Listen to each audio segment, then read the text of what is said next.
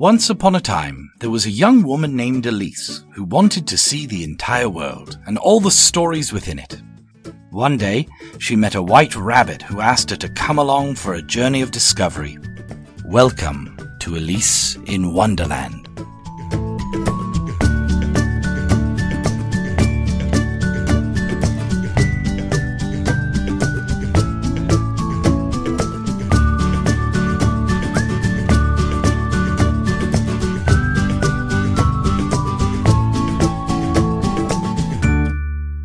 Good morning, everyone. This is Elyse in Wonderland. My name is Jin. And I'm Elyse. And we are the host of Elyse in Wonderland. It is a show for those curious about the world, culture, and new perspectives. And then, we have a very special guest here today. Me. Well, welcome back, Elyse, from Yukon. Yeah, I was in Whitehorse in the Yukon. Perfect. So we're doing we're a little awkward because we're trying to flip our roles right now. Jin is going to be the host and is going to be interviewing me today, and I'm going to try not to interrupt all the time. Well, I think that was the original perspectives because I'm the rabbit to introduce you to Wonderland, but it's like we're going back to our roots. I didn't get my chance, but today I'm getting back. I'm happy to be here. Yeah, everyone, good morning. This is 9:07, February 25th, 2018, the last day of Olympics in Korea. Woohoo! Have you been following closely? Kind of. Yeah. And I hope everyone enjoyed that too. Yeah. We've been playing, in the Language and Culture Center here. We've been having it on the TV and having people watch all the different cheering for their home teams, and it's been a really nice atmosphere. Yeah. So, long time no see, everyone. It was for 2 weeks after we did the last show. I know, feels like forever. But we are back here, and we try not to skip our show anymore. So, how was your 2 weeks, Elyse? Well, it's been a bit of a whirlwind. The last 2 weeks have been really busy. We've got lots on the go at work with projects coming up and some visitors that are going to be coming to the college for the next little while that we've been planning for. Other than the Yukon, what's been new? I did a short trip to New York City right before going away to Whitehorse, which was awesome. I love that place. I went to the Museum of Modern Art, the MoMA, and saw amazing famous artworks by Van Gogh and Picasso, and it was really nice to go back there again, and I had some amazing food. I could talk about that forever, but I had a great time. How about you? Well, it's interesting. So you went to most modern city before you went to... I wouldn't say modern, but maybe an oldest, most populated, most metropolis city, and then went to somewhere that has... Horse City. not a lot of people, and it's very wild, and there's a lot of beautiful nature there, too. Yeah, so it seems more dramatic. It was very hard to pack, let me tell you. Okay, we will cover that, too. Okay. How about your 2 weeks? My 2 weeks, the one thing special I remember was the Lunar New Year. We talked about 2 weeks ago with Maggie Chen. Yeah, that was a great episode. Yeah, and I share with our friends and families, and then in Mohawk there was a Lunar New Year festival. It was an interesting mix. Most of event was organized by Chinese Association, Student Association, but then there was a Mohawk dance team from China, and they dance in Korean songs. Cool. So I was a little bit proud of myself. Did you know all the songs? I knew the song. And dances? No. My wife wouldn't know. And we do have quiz games and singing Chinese song. Nice. And our friend Tushini had a special day yesterday. She did. If you know her, then just say, congratulations or whatever. What happened? Well, I can't tell you now. It's too public here. Oh. But if you know her, then just say hi or something. Okay. I'll have to find out later, Tushini. Yeah, and then... Congratulations on your special day. It was my first reading week in the university, McMaster, and I had enjoyed. Yeah, how's your program going? It's going okay. It's online courses, so I don't really see in person with my classmates or teachers. But it's also midterm period, so I have to study a little bit.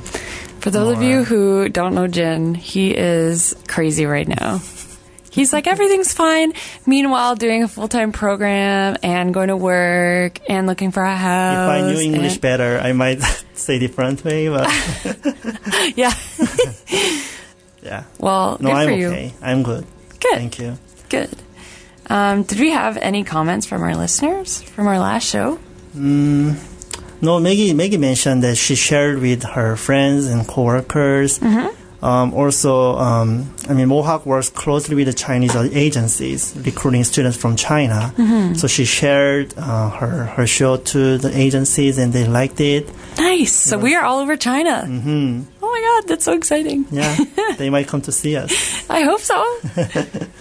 Awesome. Yeah, that's all about the last 2 weeks. Very nice. Let's start with the feeling Yukon song. Yes. Tell me about the song. Okay, so I was just a bit of a forewarning. I only was in Whitehorse for a few days, but I loved it. And people tell me that when I was there, they were like, be careful because people fall in love with this place and they never leave. Okay. And for newcomers, especially myself, I totally understand what the charm and the appeal of this place was, even though I was only there for a few days. So this song kind of represents that. I did some great research getting ready for this show to just understand a bit more about the history. There's a long-standing history of this place in Canada and really interesting history and stories about the Yukon. So this first one is called Yukon Chichako. And a Chichako is someone who I kept hearing in the songs I was listening to, Chichako, or people referencing this Chichako. I'm like, what is Chichako? Yeah, what is it? So Chichako is someone who just arrives in the Yukon. So someone's called that when it's like, hey, you're new, you got to learn the ropes to this place to survive. Yeah, so I guess it's an older term. So I was a Chichako, and our listeners today are Chichakos with us. So this one's called Yukon Chichako by Al Oster. It's an older song, and it's a really nice start, I think, to the episode. So I hope you guys enjoy, and we'll be back with more Yukon stories. Welcome back to Elyse in Wonderland and 101.5 The Hawk. And this is 9:16 a.m. Now talk about Yukon. Yeah, welcome back, everyone. I'm like, I want to say that part. Not today. So, you want to know more about the Yukon? So, I did the research a little bit of myself as a newcomer to Canada first. So, Canada has 10 provinces and 3 territories. And Yukon places on the left top side of Canada, beside Alaska and on top of Vancouver, BC. Yes, right. So if you think about where we are in Ontario, it's kind of like lower east and Middle East, yeah. Yeah, Middle East, the Middle East of Canada. And Whitehorse, Yukon is the farthest corner of the west and north you can go, basically, in Canada. So it's pretty awesome. I went with our coworker Valentina, and it took us all day long to get over there. But the flight? Yeah. Wow. You have to fly through either Vancouver or Ottawa from where we are, and then get to Yellowknife, and then transfer over. So it was a trek, but obviously our country is so big, I forget every time. So the name Whitehorse is interesting. It's named after... I was actually wondering this, and somebody on our bus pulled up Wikipedia and started telling facts. So it's named after the rapids on the Yukon River, which are huge, and which are said to resemble the flowing mane of a charging white horse, which is where the name Whitehorse came from. Sounds beautiful. Yeah. It's also called the land of the midnight sun, which is pretty nice. It's located north of the Arctic Circle, and so the sun can remain continuously above or below the horizon for 24 hours, which is where people hear all about, in the Arctic, it can be dark for many days Right. and then light continuously for many days. This means that during the June solstice, the sun is in the sky for a full 24 hours in the Yukon in the summer. And then in the winter, Yukoners spend 24 hours in complete darkness where the sun stays below the horizon all day. Right. So it's very different than what Yeah. we're used to. It's hard to imagine that suns are 24 hours. Does it happen when you're there? No. So I was wondering, I think it was a little bit later. You know, like in the winter here when Yeah. it comes out later and kind of goes in later or goes in earlier. It was, I'd say we'd had some good sun from 10 to 4. Okay. But which was just somewhat normal. Yeah. But I think this happens really in December, in the deep winter months, and now it's coming out of it a little bit. I heard of this thing in North Europe, so probably it's because kind of same line, latitude kind. I guess. Okay. So yeah, how much was the population? You said it's very small town. 25,000 in Whitehorse, which is the capital city, and I think it's 35,000 for the entire Yukon. Territory. Yeah. 25,000. It's hard to imagine, Yeah. right? Here we are in Hamilton. It seems somewhat small, but Yeah, it's 500,000. It's a little bit over. Right. So if you think about 500,000 versus 25,000 in a huge place, in a huge area of land. Well, it's the less number than Mohawk students. What? I didn't even think I of that. think there are around 30,000. Yeah. Sorry, 30,000 students here. Yeah, interesting. Okay. So anyone who has been born and raised in North America, kind of even outside of North America, understands that there's this whole Wild. romanticism and history of the gold rush that's associated with the Yukon.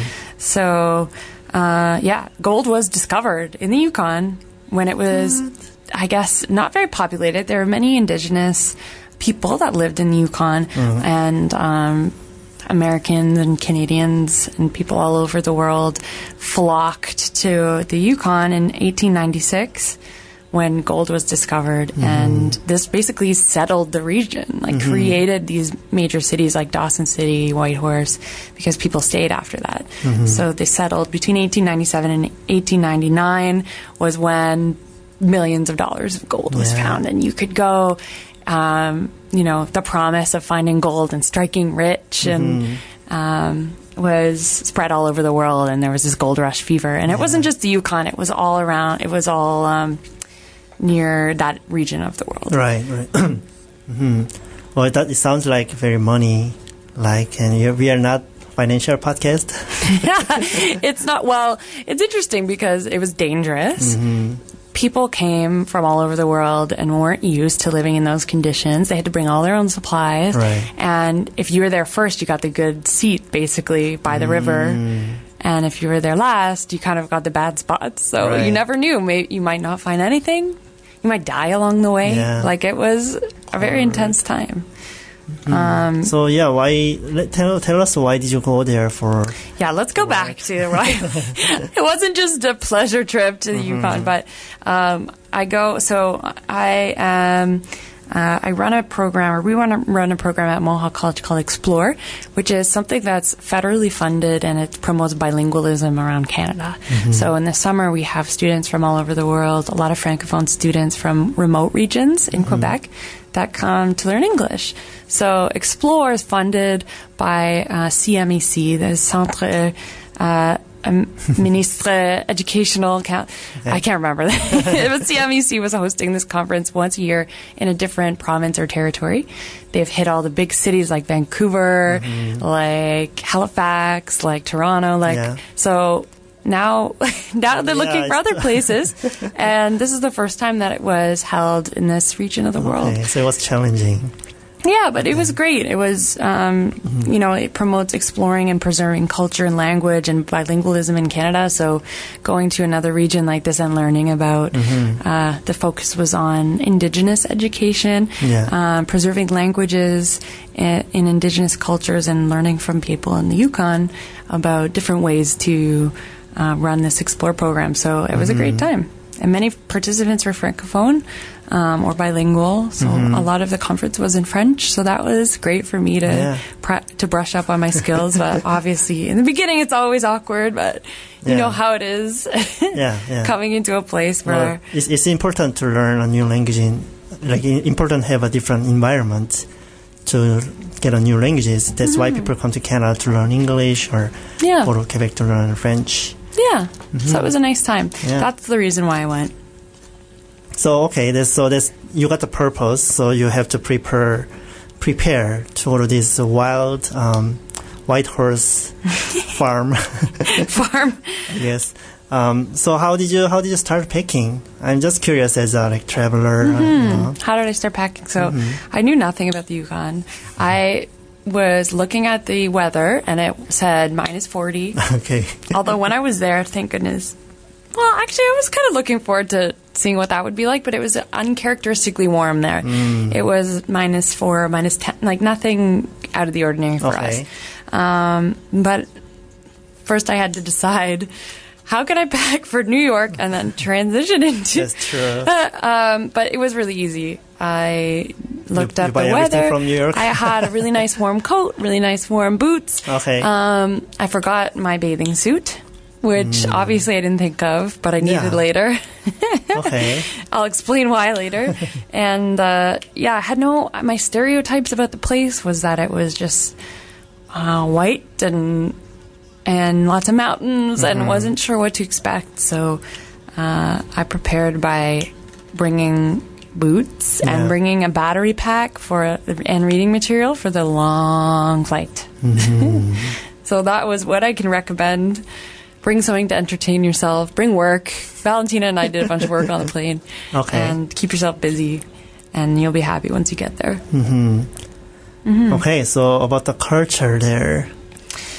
Yeah, it's an interesting place. So although there's many languages spoken, actually. This was obviously a topic of the conference when we were talking about what different languages are spoken here. So although English is the main language used in the territory, French is quite common, and many Aboriginal languages are part of the cultural heritage of the territory. Many indigenous cultures and people live there. Right. So to name a few, there's many, but to name a few, there's Tlingit, Gwich'in, Northern and Southern Tushone are the different languages that are spoken there. And I learned a bit of the Southern Tushone language in a workshop. So that was pretty cool. Actually, she started speaking in Southern Tushone and delivering the workshop in this language to prove how scary it can be to come into a new place and try to learn a new language and feel like an outsider, right? Yeah. So even Chichaco sounds like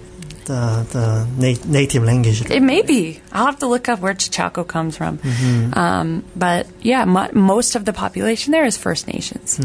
There were children that came to visit us actually from a local school who were learning some of their traditional language. And they actually had a song which was pretty cool. They had many songs, but they explained, traditionally, why do we sing this song? There was one about, it was a lullaby. It was sung to children when, in the summer months, it never got dark. Oh, I see. So it was like, even though it's light out, you need to go to bed, because if you don't go to bed, an owl's going to come and eat you. So they had a whole dance with looking, trying to act this scene out. And it was pretty cool. And I pulled up a fact. On average, there are 269 hours of sunlight in June, and only on average 27 hours of sunlight in December. It's a significant difference. Yeah. So it was pretty cool to see all of how this all filters into tradition of people and the culture of people that live there too. Right. Okay. So it's cold, -40 degrees. Do they teach you how to wear properly? Well, I actually saw people there that locals that had real fur clothing that you don't see here. But more expensive. Yeah, but there's trapping and catching and hunting. That's pretty normal out there. And so people have furs of rabbits and different things that I assume they eat. But it's not it's not abnormal to see people walking around with, you know how everyone has those fake fur, everyone has the fake fur hood of their coat. Yeah. This was real.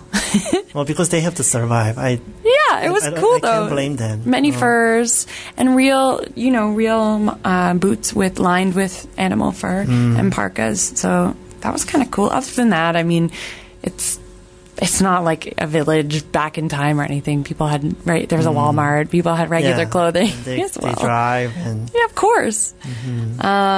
There's also this thing that kept showing up, which was the can, and I was like, why does can originates in Paris? I thought it's Europe or Russia or something. How did it get... Oh, yeah, there's that Russian dance. Yeah. How did it get all the way here? And I was like, why is there can dancers everywhere? So it makes sense, though. So the can was brought in from Europe, but back in the day, this was a source of entertainment for gentlemen and ladies alike who were prospectors in the gold rush. So where all the people came to settle and the entertainment followed. So the can is a part of the history and the culture of Folks in White Horse. It's pretty, I can say, easy to learn, I think. I mean, not professionally, but for fun, you know. I would love to see you try. I started looking at videos and I was like, man, these guys can kick. Yeah, and but also maybe it helps to them to make it warm. Yeah, maybe. Dancing around. Having a drink, kicking it. Vodka things. Okay. Yeah. And you went to a festival there? Well, there's a festival going on there, and actually, I regret not staying longer, but it was the real events really happened this weekend. They're happening now. It's called the Sourdough Rendezvous Festival. And in the Sourdough Rendezvous Festival, there is, which sounds weird, and I'll explain in a bit where sourdough comes from, but it includes snow carving and prospector games, so things like axe throwing, carrying big packs of flour on your back, and it's like strongman competitions, strong woman, strong person competitions with, and so it was bringing back all of these old skills like sawing, how fast can you saw through a tree, or like crazy things like that. Well, you could participate in those eating competition if there was one. I would participate in an eating competition, yes. So anyway, you heard in the song, maybe some of you heard that the song was Chichaco, can you be a sourdough?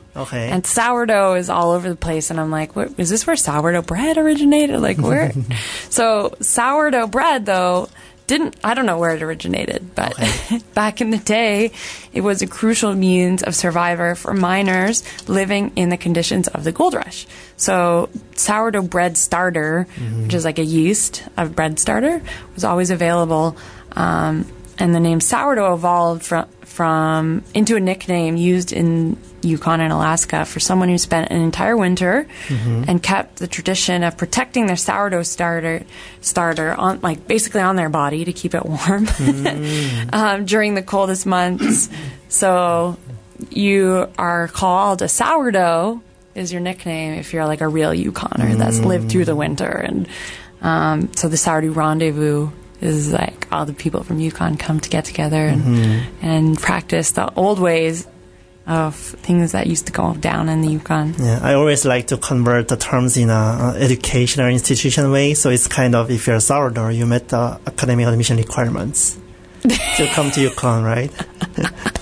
I would never think about it that way. I would say, you've been initiated into the ranks of the sourdough people. Yeah. But I thought that was pretty cool. So you'll hear in all the different songs, sourdough, or some of these nicknames that happen up there in the Northwest. Well, in terms of those mining thing, I watched a movie called The 33. I think it's happening in Mexico a long time ago, that there were 33 miners trapped in a collapsed... Not against their will. Yeah. Well, trapped in a mine and for 69 days, and eventually I think most of them are rescued. But it shows how it is important or how it is difficult to live in a place that not office-wise or, regulated safety things. All the days there was a mine. You just go and grab some gold if you survive. Like, it just shows how it is difficult at the time. Of course. It was a game of risk and reward. Yeah. And you could go in and get nothing. Never come back, yeah. Never come back. Or you could be set for life. Yeah. You could be a gold. Yeah. Yeah, okay. You could get rich on gold. I wish. I would take the chance, I think, today. But, okay, the 33. I don't think anyone with claustrophobia should avoid this movie, I would assume. Yeah. Well, I think it's good ending. So if you can separate your life and this movie thing, it should be okay. But yeah, and also you went to Dawson City? I didn't go to Dawson City. Oh, you didn't. But there is something related to, it's famous. Okay. It's a famous thing called the sourdough cocktail. Okay. So basically, sourdough cocktail? Okay. So you can go to this bar in Dawson City, and it's this legendary toe. Now, it's kind of gross. I won't go into details, but the original toe was lost by a prospector who had really bad frostbite. Okay. And his toe came off, basically. So they put this in a bottle of alcohol.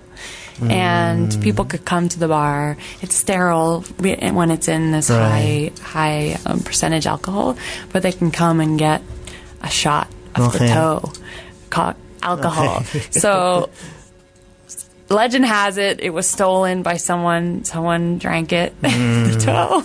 And it's been replaced by other toes in history. Okay. But this is something really interesting and unique to Dawson City. Right. You can go and get the sour toe cocktail. So that's something I wanted to do. I know it sounds ridiculous, but Dawson City is not in Whitehorse. It's not. It's another city. So that will be on my list of things to do. But anyone out there who's tried the sourdough, let us know. Yeah, and since we are talking about the location-wise, Kat, our listener, asked you if you went to Copper King in Whitehorse. Elyse, did you go to the Copper King in Whitehorse like Stan Rogers? I did not. I'm going to look up what the Copper King is and have more information about that after the break, but I did not. But yeah. Kat, one of our listeners, lived in Whitehorse for 6 months, so I'm hoping that she gives us some more cool things to talk about on here. Nice. And apparently there's an incredible amount of motorhomes as well. I didn't do a lot of driving around Whitehorse, but where I was staying was right near Main Street, which is funny, actually. Main Street is a few blocks, and if you've ever seen an old Western movie, you see like the storefronts are... they look a certain way. This is what Main Street looked like. Even though it's a Starbucks, it has like an old Western kind of feeling. There are some really cute shops. So doors like this kind of pushing, wooden doors? Kind of, yeah. I can show a photo, but if you look up Main Street Whitehorse, you can see the facades of the stores, and they made them up to look like Wild West kind of. Nice. So I was staying near there, and as I mentioned, I was part of a conference. I couldn't spend a lot of time walking around and having adventures, but I did see a few things, so we'll find out more about that. So we're gonna go into the next song. This one, so I was at the McBride Museum, which was a great museum, which talks about the history of the Yukon, and I saw that this Hank Carr had posters and vinyls and CDs, and this guy's name was everywhere. Okay. And he looked like someone who, one of those oldies artists from the 50s. So I was interested because I really like oldies music. I'm like, who's Hank Carr? And the people working there said, oh my gosh, he's our favorite. He's a legend here. People are called Hank Heads. Okay. In the Yukon, because he is a famous musician that came and sang a lot of songs about the Yukon. So we're going to listen to Hank Carr, After Yukon. And for those of you who like country and western, I think you guys will like this song. But he has thousands of followers in that part of the world. And people were very excited to tell me about him, and I even bought a CD. Okay. So I hope you like After the Yukon, and we'll be back to talk more about Whitehorse. Yep. Benvenuti to Alice in Wonderland. स्वागत है Elyse Wonderland. 앨리스의 원더랜드에 오신 걸 환영합니다. On 1015. 1015 The Hawk입니다. Xin chào. Yeah. Thank you very much. Thank you. Okay, welcome back to Elyse in Wonderland on 1015 The Hawk. It's 9:43 a.m. Time to talk about the food. My favorite. I tried a few things out of the ordinary there. We had this lovely catering company that was based out of there, obviously, and gave us bison. Okay. We got to try bison, which was really tasty. So, I mean, it's a huge animal. Yeah. So which parts did you try? I didn't ask. Oh, excuse me, which part of the bison is it? It was really good, though. Okay. It was kind of like gamey beef. Which is, I guess that's what it is. Any other sauce on top of that? That was a burger. Okay. It was really good. I know. Had salmon and smoked salmon there. And Arctic char, which is a type of fish. Oh, okay. So it was nice. I mean, there's a lot of wild caught animal and game out there, so it's a lot of stuff you're not used to eating here, like farmed stuff. So the food, I'd say that's more along the lines probably of what traditional food is like there. Otherwise, it's just like any food you can get anywhere. They had an amazing Japanese restaurant there that I went to. Okay. Well, they can get a fish there, so Yeah. makes sense. Yeah, good fish. And they were run by a family from Japan that had come there and opened up their spot not long ago. Yeah. And there was a new server that had just moved there from Vancouver, so he was Interesting. Hi. So just curious, is how expensive or how cheap it is to go to a Japanese restaurant there? See, similar here? Yeah, similar prices. Good. I know. And More fish. yeah, and I don't know much more about the food, but yeah. And talking about food, we got a comment from Kat who said about the sourdough cocktail. My boss did the shot in Dawson. Apparently, it doesn't count unless the toe touches your mouth, and apparently they're on toe 8 now or something. So yeah, there's also some beautiful nature and views there. Well, so let me tell you, as a representative of our silent listener, not in Canada probably. So when we think of Canada, it's all about, I know it's a misunderstood, but it's all about snow and ice and igloo, white bear, all a lot of things. Polar but when bears? Polar bears. But when you come here, especially in Ontario or Vancouver, BC, it's kind of warm here compared to other places, and there's no igloo. No. It was disappointing. Of course, there's no igloos. It was very disappointing, but So then, did you really think that? Well, or at is least- that the message of the image? At least, yeah, if you can find one at a time or one at a city, something like that. But So then, it's not warm enough to keep. It's not cold enough down here to keep. An I igloo think that's going. what it is. But then when you think of Yukon, Yeah. it's further north Yeah. and colder, so Yep. so I can say there might be more igloo, or there might be one igloo for sure. So yeah, I didn't see an igloo, but it's definitely, I'm sure, cold enough to Have one. sustain. But no, people in Canada, if you're listening from China, our new listeners, Yeah, don't worry. we don't have igloos in Canada. Really, there's as you get northern into the Arctic Circle, it's a lot of work. If you go on YouTube and look up building an igloo, you can see some people that cut the blocks of snow out of ice or cut blocks out of ice and snow, and you have to. It's a crazy skill actually to learn. Okay. You have to layer them in a certain way and build the igloo to have ventilation. So if you want to warm it with fire, the smoke can escape in a certain way, or it's pretty amazing to see it be done properly. But yeah, igloos do exist. It's just only in the very, very cold northern areas. Or maybe not for living, for living. Some living? people, Okay. there are still indigenous people that this is has been a way of life forever. Okay.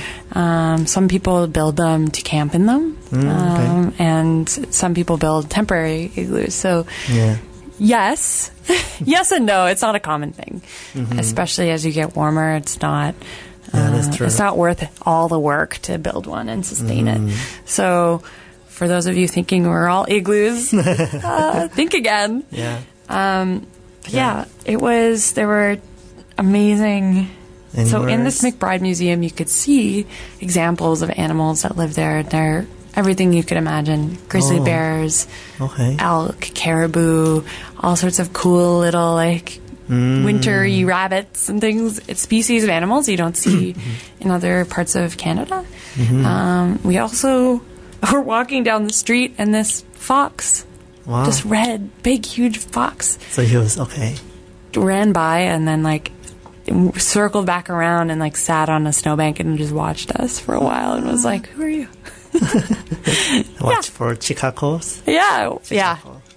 That was really cool. And there's mountains everywhere. So from where we were staying, you could see these mountains in the distance that were beautiful and snow-capped. And actually, I found out that the highest mountain in Canada is there, in the Yukon. Mount Logan. It's just almost 6,000 meters in height, and it's in the Queen National Park Reserve. It's the highest mountain in Canada. Nice. Really cool. It's not something you see in Ontario. But once you get to the West Coast, it's pretty beautiful. Okay, and I also asked you about Aurora. Aurora Borealis, no, not this time around. So you can actually... people there were like, "Oh, you didn't see on the Aurora tracker?" No. You can look online and see where the Aurora Borealis is going to be and where it's visible. So even though it may be there in the sky, it might be cloudy or it might not be the right conditions to see it. Yeah, and if there's a 24-hour sunshine, then it's probably hard to see it. Yeah. I still I would have loved to see that, but not this time around. And then this is the reason why you didn't bring, you forgot to, you regret not to bring your bathing suit. We went to the hot springs. So the Dakini hot springs are there. And so if anyone doesn't know what a hot spring is, basically it's a pool of water that's natural, that comes out of the earth, that's heated. And you can swim in it, and it has health benefits, apparently, for you, because there are many minerals in that water. It's interesting. It's kind of popular that hot springs are usually on the top of the mountain, so you feel cold air on your face. Yeah. And your body's warm. So if you look up Dakini Hot Springs, they have an annual hair freezing competition where you can win a whole bunch of money, and the pictures are amazing. So it wasn't cold enough for us, but people go and the moisture from the water goes into your hair and freezes. So you can actually mold your hair into shapes, and it freezes. Your eyelashes freeze, but you're like in a hot bathtub from the shoulders down. It's so cool. So the water comes. I was learning more about hot springs after this because I was like, what? I'd never been in a hot spring. It comes from inside the faults in the earth. So, there are plates that cover the earth that have cracks in them. And so rain and snow from mountains go into those cracks, and it's heated by the core of the earth, which is super hot. And then the minerals dissolve, and it comes back up. So apparently in this hot springs, according to geothermal research, it takes about 60 years minimum for the water to come back up to the surface. So you're bathing in 60-year-plus old water heated by the core of the earth. It's so cool. Older than most of you. Yeah. It was an amazing experience and really fun to... I jumped out and rolled in the snow and jumped back in with a couple of our I got it. If it's cold place, then the most pleasant activity must be, having a hot, warm water bathing. Yeah, and hang out with a bunch of people, which was really nice. I really enjoyed that. Right. So you met a lot of people there. Yeah, I met a lot of people. The people that were in the CMAC group with us for coming back this year were incredible people that work in education and have the same passions that we do about culture and language. And so I met some interesting people. There was one guy there who was really funny. He actually had a career as a magician for a long time, and so he pulled out some card tricks. So that was really awesome. He was amazing. And the instructors coming from the Yukon institutions and Whitehorse institutions and the native language speakers there were incredible. And people in the city were very nice. Everyone, it was, they were very happy to have people visit, and a lot of people were kind of poking around the hotel we were at, and they were like, "Oh, what's the conference today?" And a lot of really nice people there. Nice. Did you tell them about our radio show? I did. I passed around a couple cards, so we may have some Yukon listeners out there. 3 hours before, right? Yeah. Time difference? Yeah. Okay, I think this we talked enough about Yukon today. I've heard enough of my own voice, I think. But I had a really great experience. I don't think I would have gone otherwise. So I would love to go back in the summer months, and it's a totally different place in the summer, and also maybe back in the winter for a longer time, right? And have a deeper experience of the place. But I would highly recommend visiting other parts of our country. Yeah. It's a huge place. Yeah. It's the same amount of time it would take to fly to Europe or Asia even, 14 hours. If you take that into consideration, our country that we live in is so huge and so diverse and so beautiful. And it was really cool to have the privilege to see and the opportunity to see this other part of where we are. Yeah, see, I have to say this. One thing I most regret after I came to Canada is I didn't travel enough in Korea, also around the country in Korea, because people here really want to go to see China or Japan, Korea, Thailand, Indonesia. I could go there like $100 with a flight, but then I never do it. I don't know why, but maybe you'll have it offered. You're going back to Korea soon, right? Yeah. So nice. I can try, but when you are here, you discover more places here because you never know where you will be. Yeah, and you always kind of take for granted where you are, and you think you know everything about the country you live in, but I think you are too much, but what, travel too much? Yeah, well, I'm kidding. It's a small world in some ways and a big world in other ways, and there's always something to learn. So okay. So next week we have a special guest that we're going to be interviewing, who was in Korea for the Olympics and is going to come back to talk to us about his trip to Korea, all about the Olympics and what that's like in person. I think I'm really excited to learn more about how huge that must feel and the excitement surrounding that. So stay tuned. Next Sunday we're going to have an episode about the Olympics, and we are going to end on a song called the Sourdough Miners Song by Bill Staines. It's a really nice, relaxing, beautiful song, again, about sourdough. Now you all know. Now you're sourdoughs. You're not chachacos anymore. And we'll see you next week for our episode on the Olympics. Have a nice weekend. Thanks, everyone. Have a great weekend.